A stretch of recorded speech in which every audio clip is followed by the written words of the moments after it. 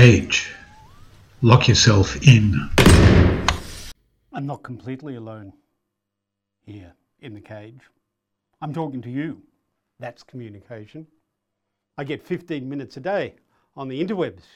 That's enough, even though I type with one finger. And I get to chat now and then on the way to the light well. Blessed be the light.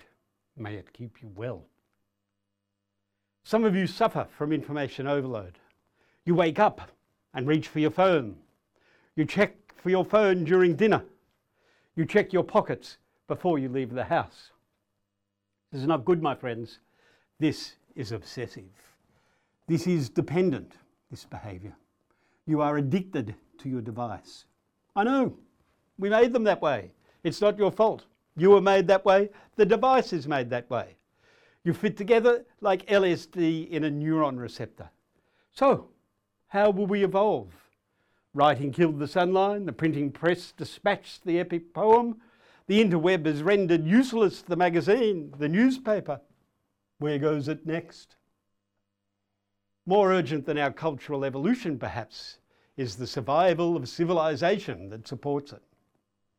One good thing about having 23½ hours to think every day is that you get a bit of perspective without the constant barrage of information that you suffer out there, poor sucker. I use the term lovingly, my good friend. Don't turn me off because I called you a name. We need each other. I need your ear, and you may benefit from the power of my cogitation. If I judge you correctly, dear listener, sweet ears, there is only so much doom and gloom that you can take. 2 years of daily statistics about COVID was as much as anyone could bear, and in the end you'd prefer to be infected and die than spend another 6 weeks in lockdown. Now we're all sick, and the price of food has gone up, and we wonder what really went wrong with the world. Worse still, we know what went wrong with the world. We burned 1 billion years of sunlight in a century and got the place all hot and steamy. We sucked all the water out of the ground, and now we get droughts and floods, and the plants die and drown, and our houses fall down and get washed into the sea, and we're sorry we made that mess.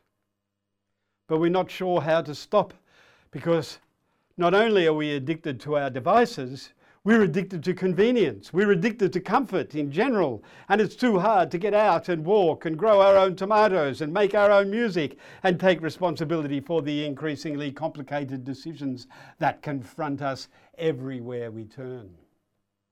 Who did take all the toilet paper?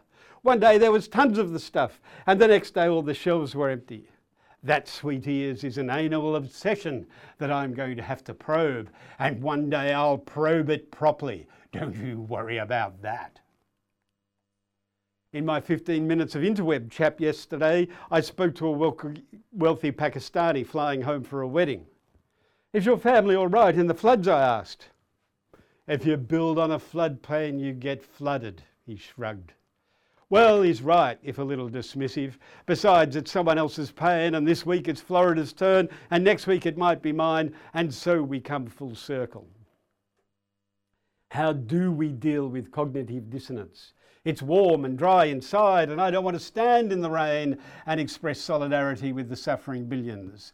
These are systemic problems, and I want the system to change, but I'm somewhat powerless here in my individual 3 square meters of cage. We have to maintain a realistic intellectual despair combined with a fervent collective hope.